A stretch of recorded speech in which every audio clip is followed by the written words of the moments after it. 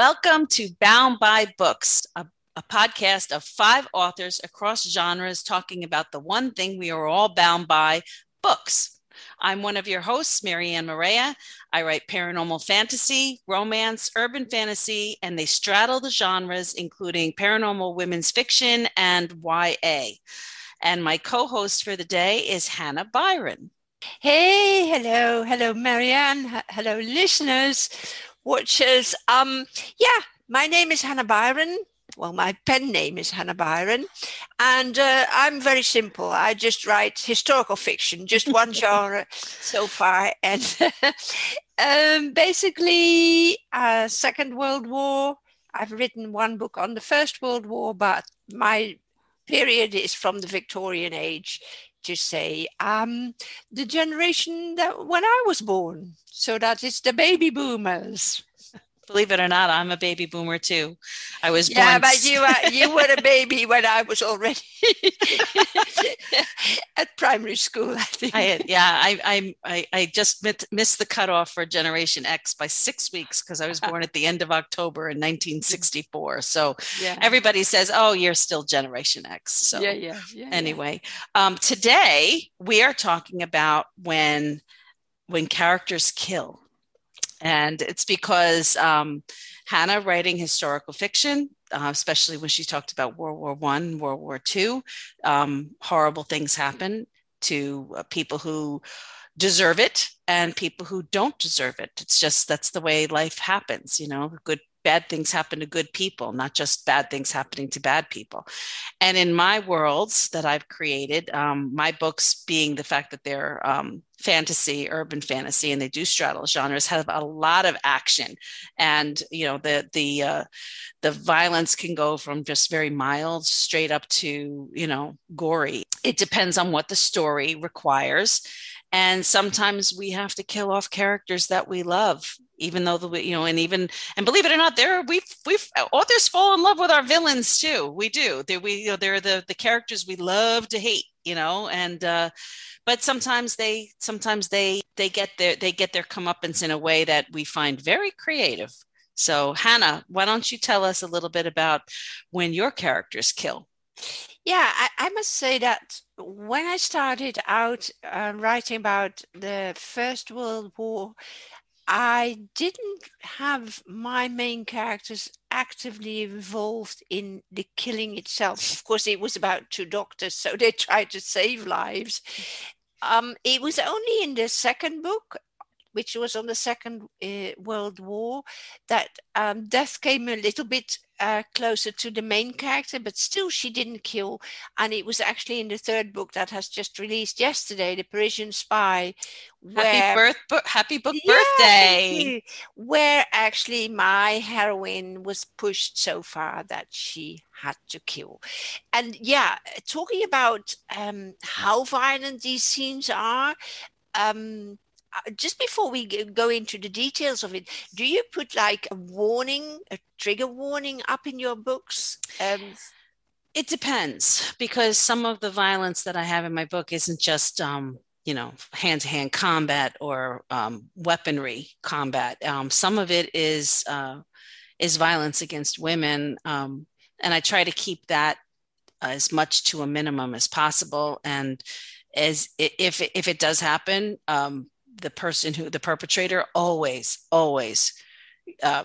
is eviscerated at some point during the book, because I can't have somebody walking around who is guilty of those kinds of crimes. It just can't. Whether it's the heroine herself who does it, you know, by her hand, or somebody else's. But to answer your question, the answer is it depends on the book. It depends on the level of violence. I have a book called Blood Legacy, where I do have disclaimers in there, because it does get rather graphic in certain senses. So, you know, some people that puts them off. So I want to give a reader every possible chance to see what they're going to get when they open the pages of my books. And you? Yeah, so you do it inside a book, not on the blurb or on Amazon on the retail page. It's right there in bold on the retail page. So before they click they one click to purchase, it's right there for them to see. Yeah, because I'm actually I never considered this, but getting these reviews back, and a couple of reviewers have said this is mature material. So I'm considering it now to actually add it. I because of course in war scenes people expect it to be gruesome, but yeah, it's something that I don't want to, but that might be enough to just say mature, that it's not for kids. Yeah, I mean, for me, I don't know if that would go far enough, because some of my books are they not only is there graphic violence and fighting going on, but there's also a sexual content as well. Yeah. So, but not in all my books. It's not in all my books. No, but that is a known. I think that is much more known to stress the heat levels of a book. But the violence part is not, I think, as strictly in grades or something, or is it? I don't know. People have more problems with sex than they do with gratuitous murder. Yeah. I think they'll, especially if it's a bad guy that's getting, that's getting it, karma coming around and giving him a nice bitch slap. Yeah. So before we actually go into examples, can you tell me a little bit about how it does it make you feel different when you are writing a violent scene, or afterwards, or rereading it? Is it in some way different? It's funny because people say to me, why is some of your books so dark? Why do they have such dark elements to it? Because it's dark fantasy in some places. Because people say I have a terrific sense of humor and I make people laugh, and I have, my humor tends to be self-deprecating and whatnot. But believe it or not, they come from my nightmares, and a lot of times when I'm in the middle of writing a book, the characters take over my dreams, and they're nightmares that happen. And I wake up in a sweat, and I, have a pen and a pad next to next to the bed, and I scribble in the middle of the night, writing it down. When I kill off a character that I have crafted and has a beautiful character arc, and the character just has to die for whatever reason, I cry. As I'm writing this, and sometimes I even cry when it's a bad guy that gets killed off, especially if they've come to a crossroads in their life where they've realized the error of their ways, and they have a moment of redemption, but it's not enough of a moment of redemption to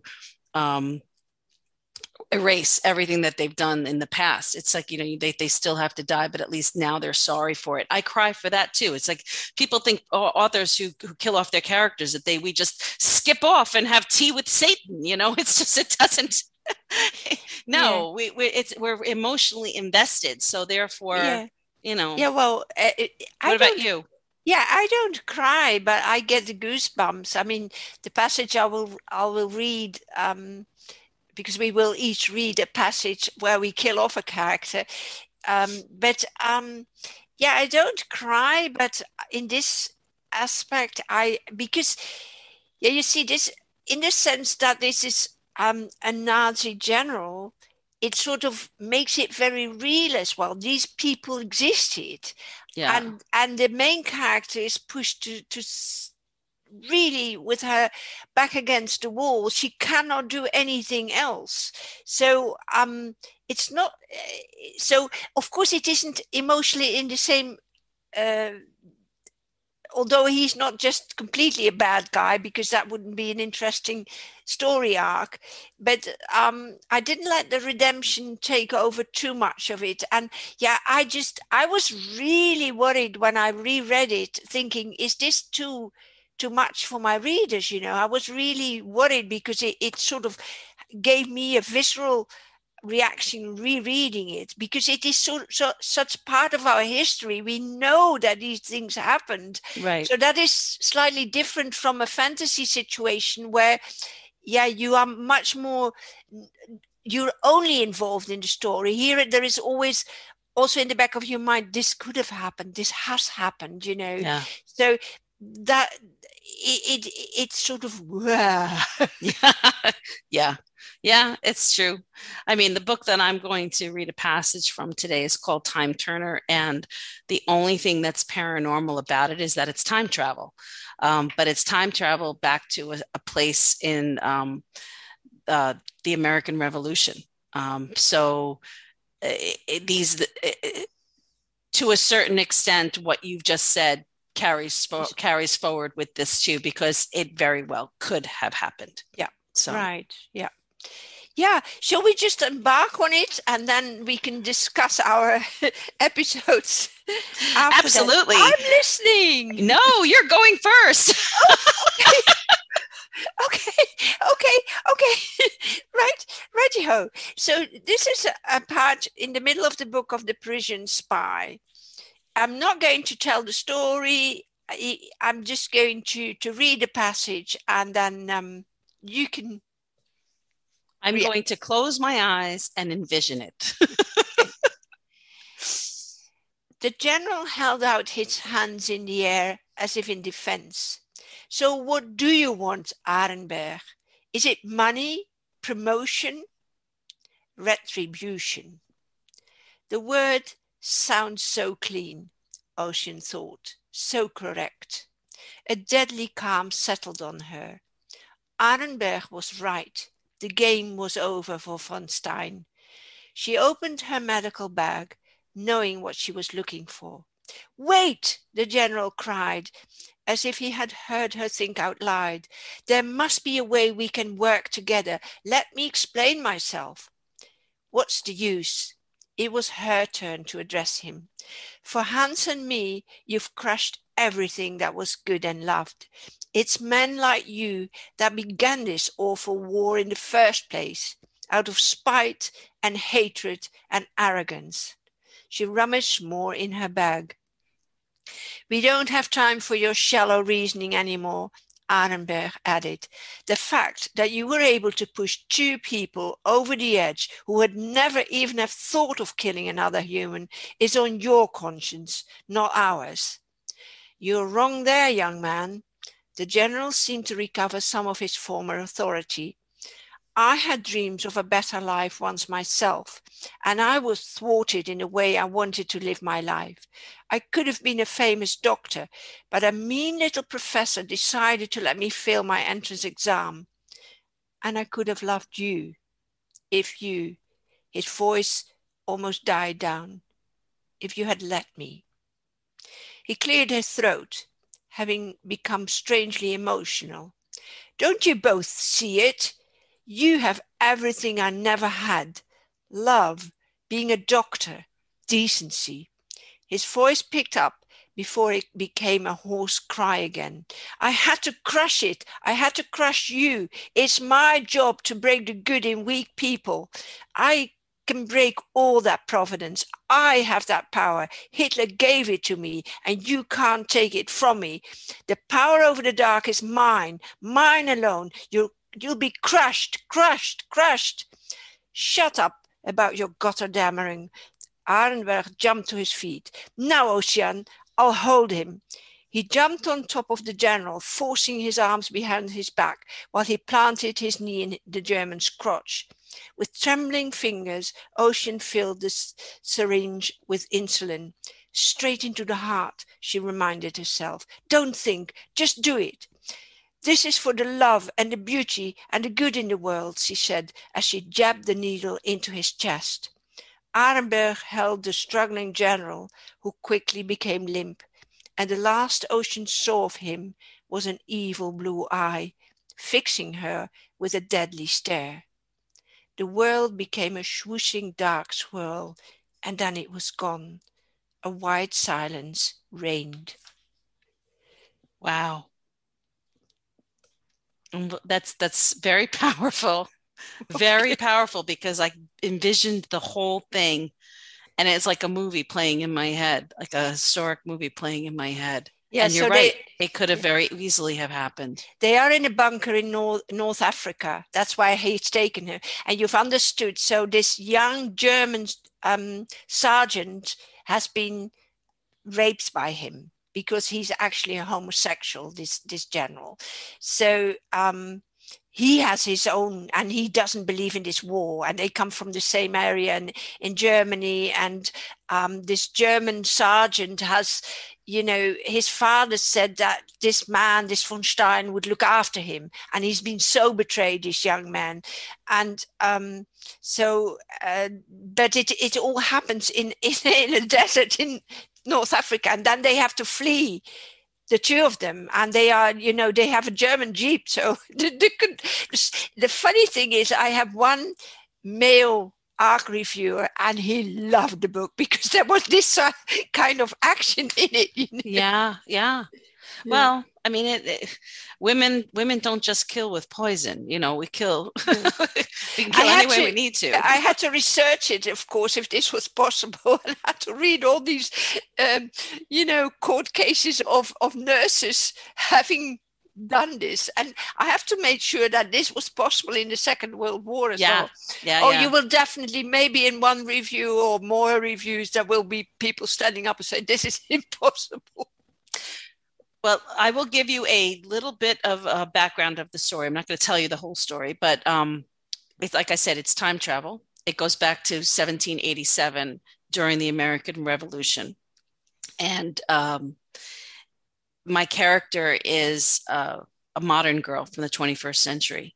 And she goes back and she is embroiled in the betrayal of Benedict Arnold trying to sell West Point, which is an American stronghold on the Hudson River in New York, to the British.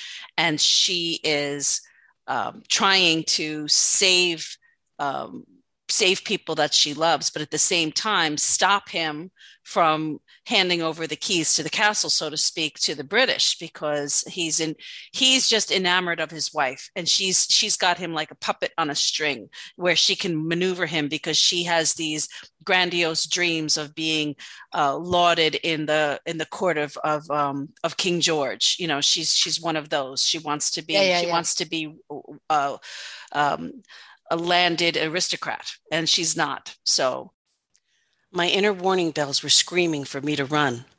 I walked toward the door, one of them in the front and the other behind. This was bad. We stepped outside and I turned to bolt, but a meaty hand shot out, grabbing me by my jacket. My hat fell from my head and loose strands of hair fell from my braid, framing my face.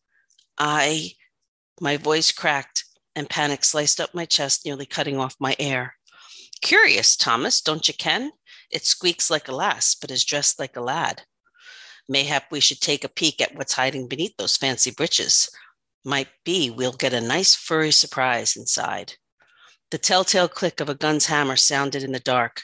Leave her be, or the only surprise you'll get is a bullet. The men wheeled around. Mrs. Mack stood, scowl on her face, and pistol in hand pointed at them. Ah, look, it's the lassie's ma.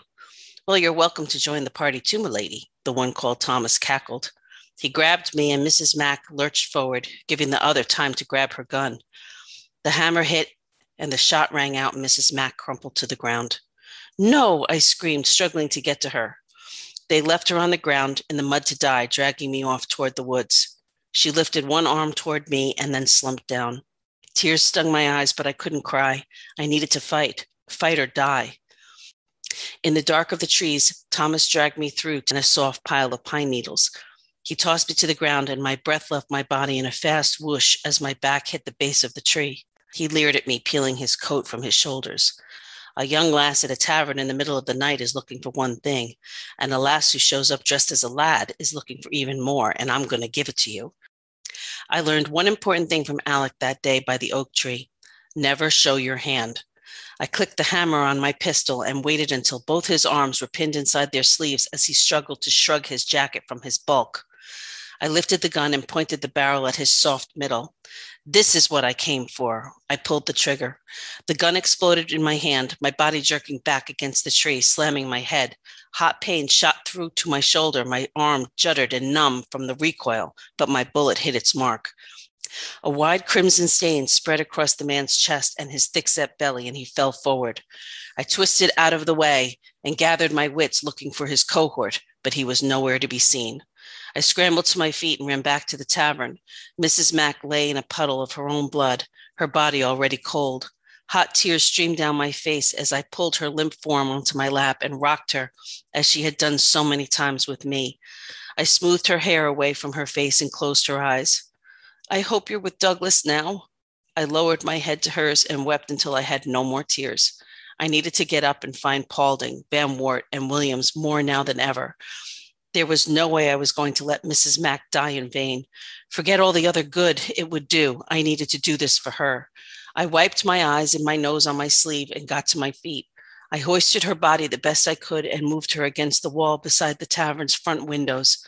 Patrons came out at this point, having heard the commotion, but still taking time to finish their pints. Effing losers. Ah, no, the constable will be here along with his militia, the bartender said, annoyed. I whirled on my heels. A good woman is dead because of you. You wouldn't help me when I asked. His face nodded and he lifted his knuckles as if to backhand me, but I took the butt of Alex's pistol and swung it wide, smacking him in the temple. He went down like a sack of meal. Chest heaving, I spun toward the rest. Anyone else?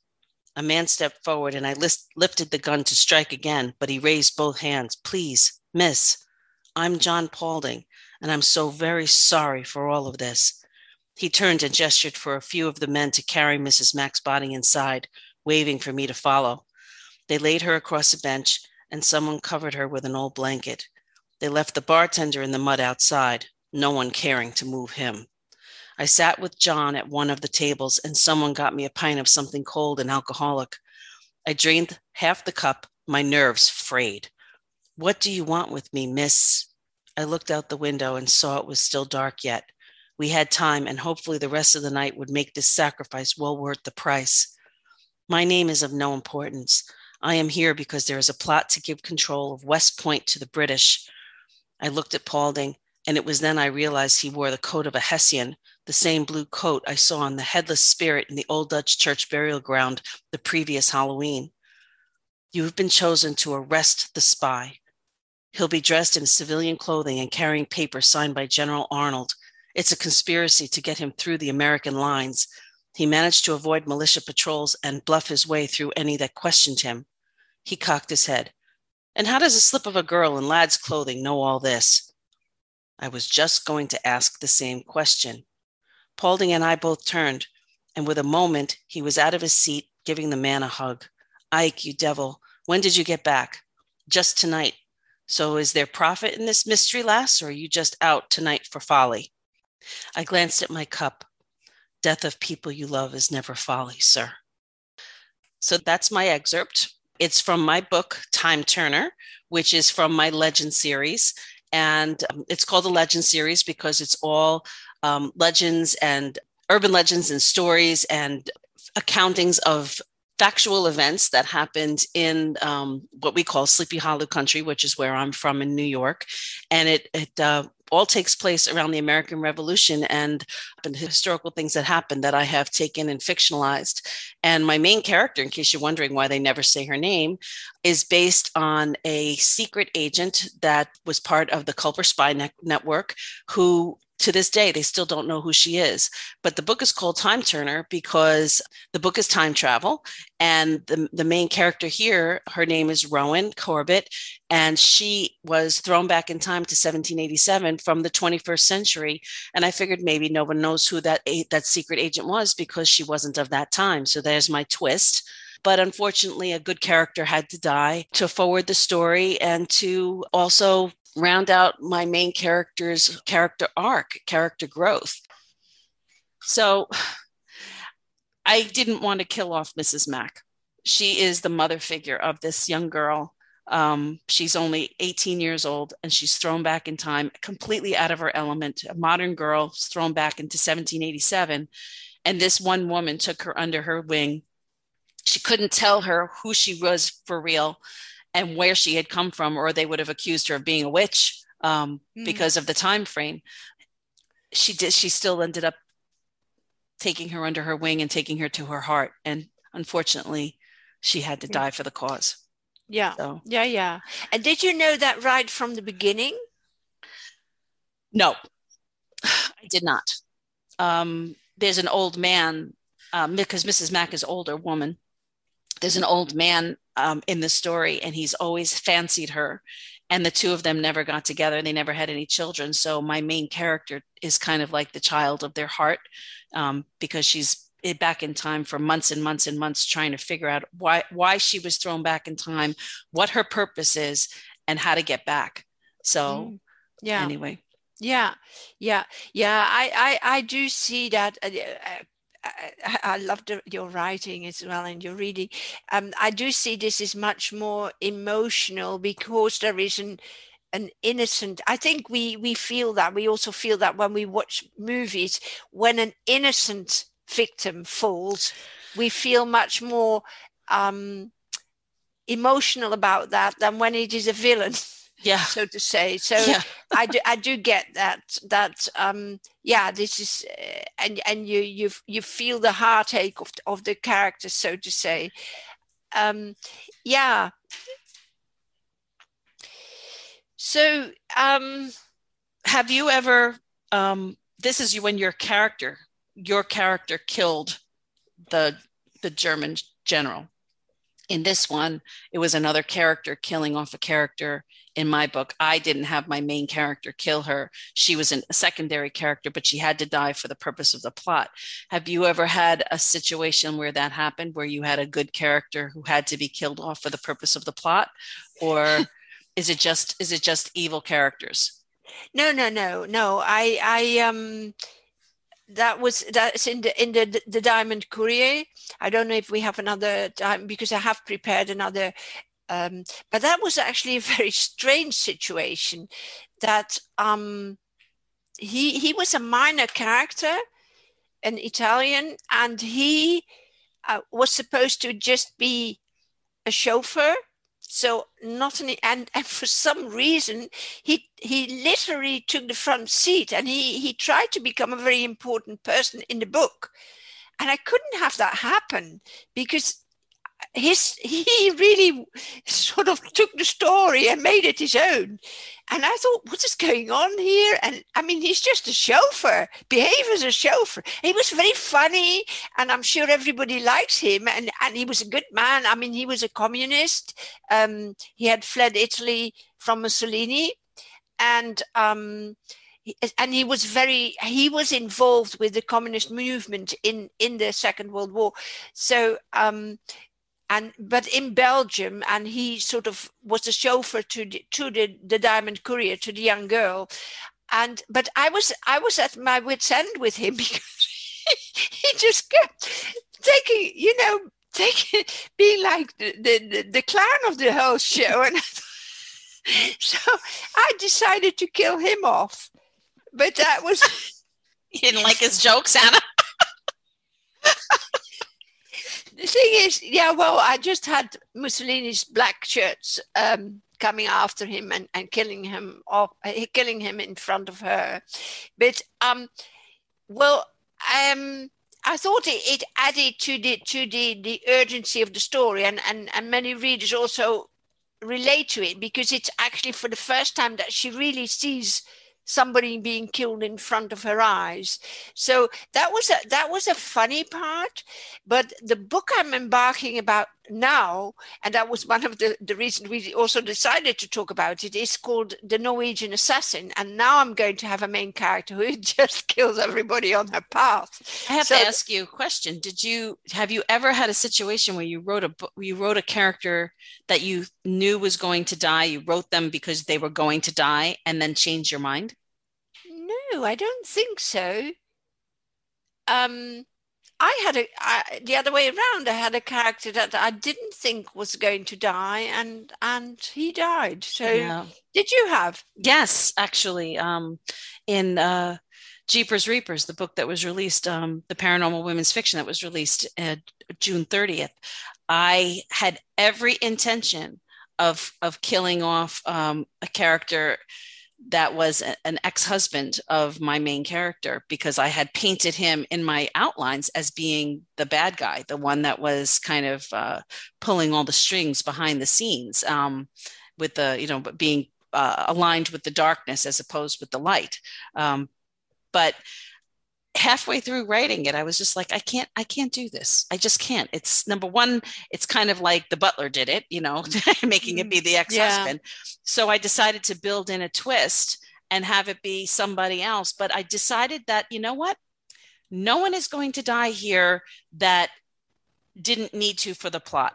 I did have to kill off her boss, but at the same time, the person who was being manipulated by the Reapers that were under the purview of the Grim Reaper, that they were basically being controlled and blackmailed and so forth, and that there was and I didn't have to kill them at the end.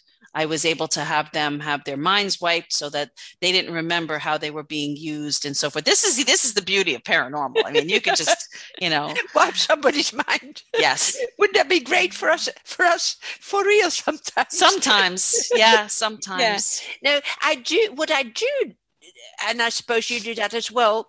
I do have, death is that sort of propel the story forward. They are like, for the main character, they're so important. So like you had with the elder lady, the caretaker, I had that in Piccadilly Fields, that the housekeeper, who is actually the mum's surrogate mum, the child's surrogate mother, young girl, she's being killed by the Paris gun. That was a gun that was positioned in northern France, and it was they didn't understand what it was, because they had like the Zeppelins, and they had bombs falling from planes in the First World War. But this was like a cannonball. They didn't know where it came from. It was a huge thing, and she was actually but I used this killing, and I suppose you did, to sort of make the story more, to propel it forward. This is like an inciting event that makes the heroine have to go on her journey. I suppose that's the same with you and a young girl at West Point, that this murder sort of incites them to take revenge or whatever. It was, I don't know if it was so much it was murder that incites her for revenge. It's just, it lights a fire under her, because she doesn't know if it's going to work. And then now she has to make it work, because otherwise she's going to this woman who was like a surrogate mother to her, taking care of her, would have died in vain.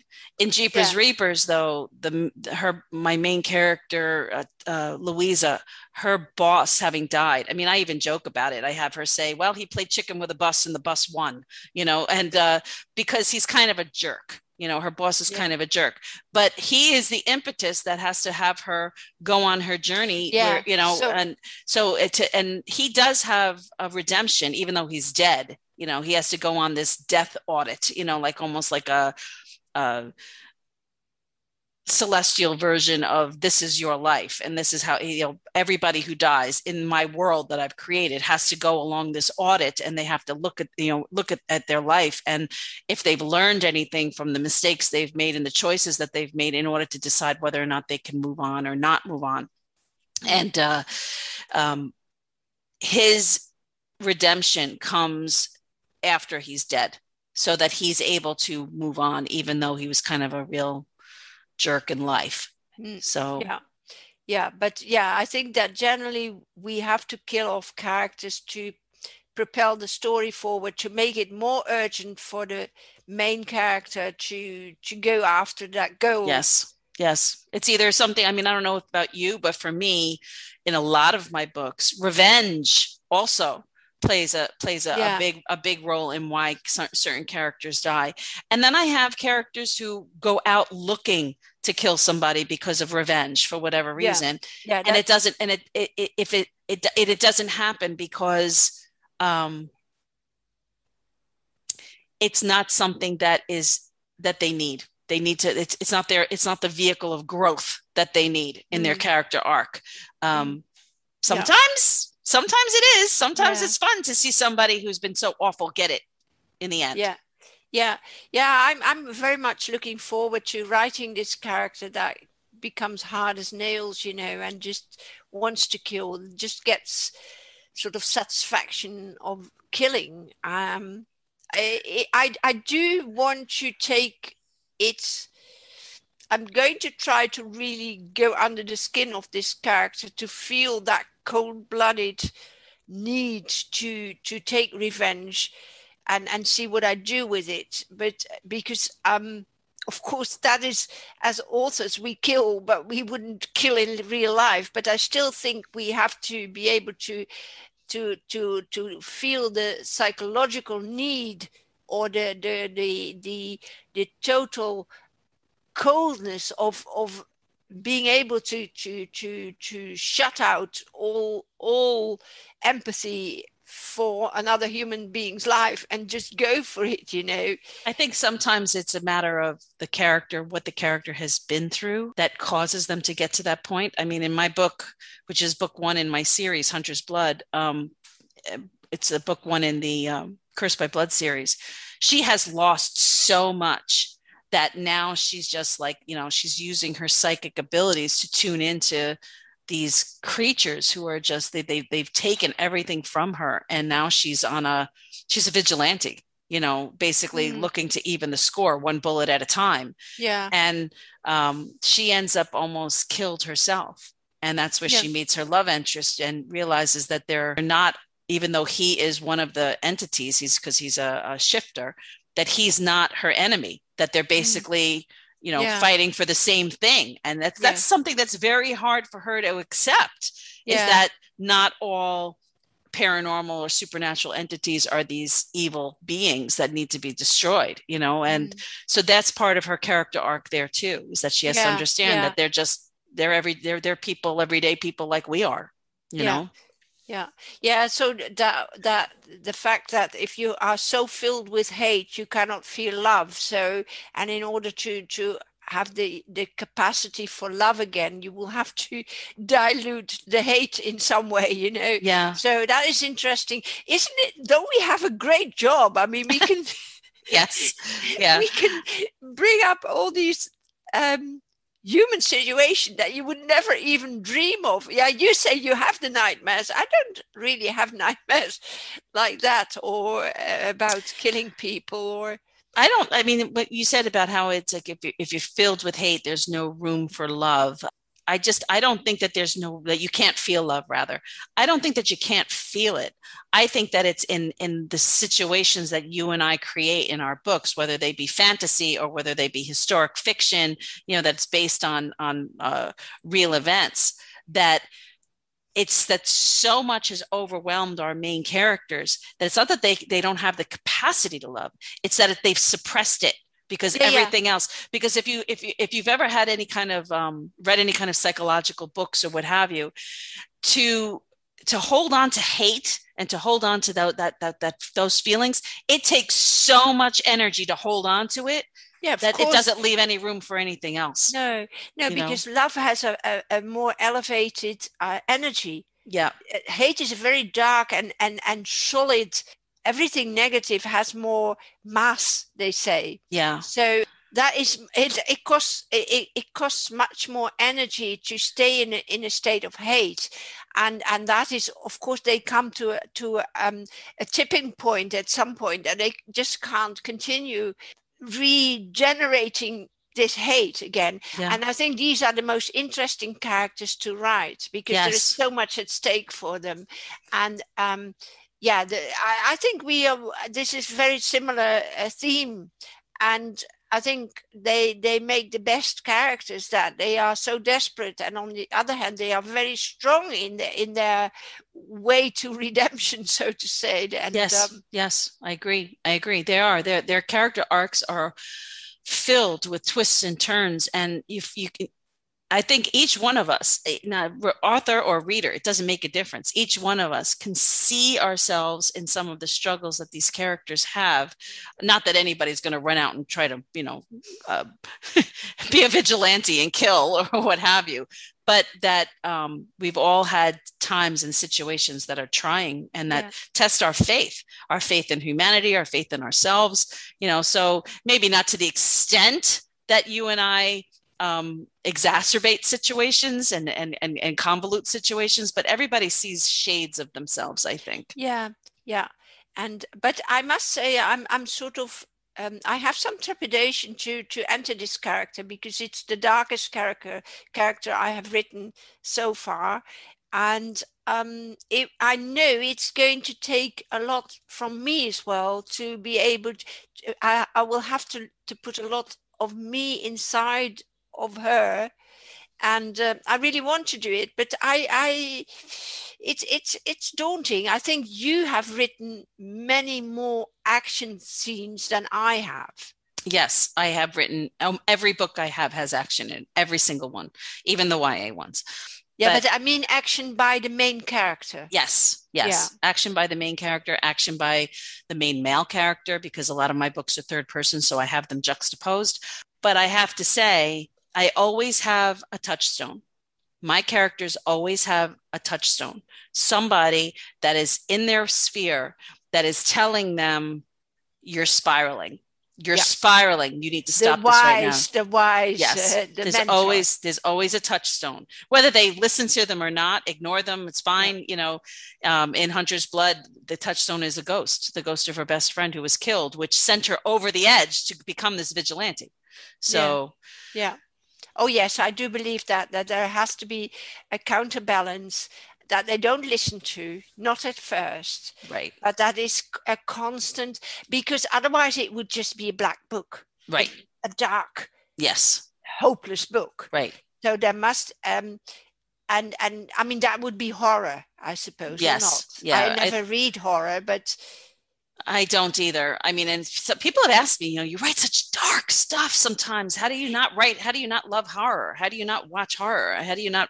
And I'm like, I can't see it. I can't watch it. I just can't. Although I must say the scene I just read, for me, it feels horror-like, I thought it was closest to horror that I've written. But what I mean, I think horror just, maybe they don't have the mentor. Maybe they don't have the touchstone. I don't know. Because usually it's a psychological thing where the person's not right in their mind, so there is no touchstone. Yeah, just not for me. That's not for me. That's a good one as well. Yeah, even if they're desperate, they have sort of a touchstone inside themselves. Of course, a moral compass. Yes. Yeah. Yes, that is so important to give to the reader as well, that they root for them to actually come to the good in the end. Yeah, because a moral compass is something we all possess.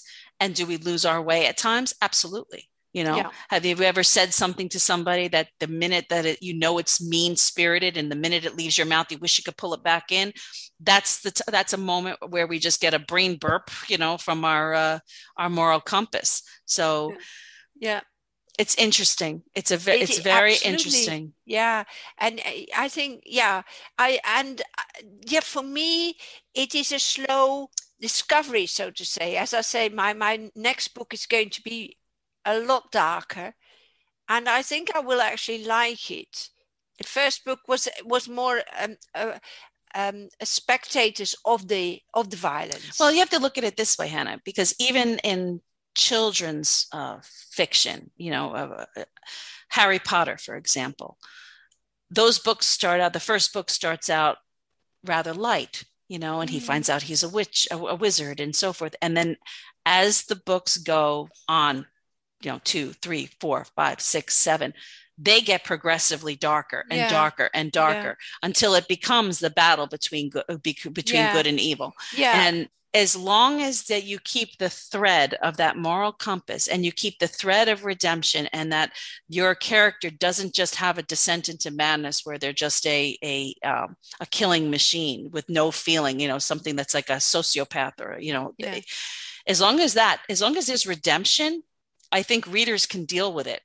Yeah. I think then readers, and as long as there's a moment of reckoning where they can look at themselves and say, oh my God, what am I doing? Or there's a reason for what they're doing, and then they realize that their reason is wrong, regardless of how good it feels, it's still wrong. Then readers, I think, are okay with it. Yeah. And of course also that they take along what the character has gone through to come to that point. Yes. So that gives them, some credit as well for being a sociopath for a little bit.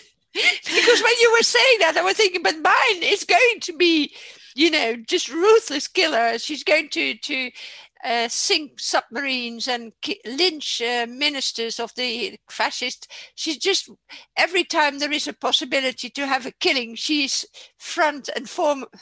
Me. She puts her hand up first. I'll do it. She even sneaks out when there is no reason, She's got an itch that needs to be scratched. You got to get her some hydrocortisone, clear that up. The notion that one person would kill another person, I mean, we are very aware that in real life, this is not a boundary that you cross, so even in our fiction, we take the responsibility to do this in a way that is acceptable. And, right. Absolutely. So, well, I think that does it for us for today. Hannah, thank you for being my partner in crime today, my partner in killing crime. Where can readers find you, Marianne? Readers can find me on Amazon. My books are in Kindle Unlimited and on Amazon KDP for ebook, as well as for paperbacks. Actually, my paperbacks are available everywhere. They're available on Barnes & Noble and on Apple and so forth. But the ebooks right now are only on Amazon. And you can go to my website, which is www.mariannemorea.com, and find me there. And reach out to me on social media. I'm always up for a chit chat. So, and what about you, Hannah? Yeah, I'm like you. I'm also, even my paperbacks are just on Amazon at the moment. I'm in KU as well. And my website is www.hannahbyron.com. So very simple. You can find me there, and you find all my social media there. And yeah, of course, I'm always interested in if people have questions about how to kill and when to kill, where to find us. Join us next week as we continue the journey of how stories come to life to make us all bound by books. And hope you have a wonderful, wonderful rest of your day. So, bye-bye. Bye.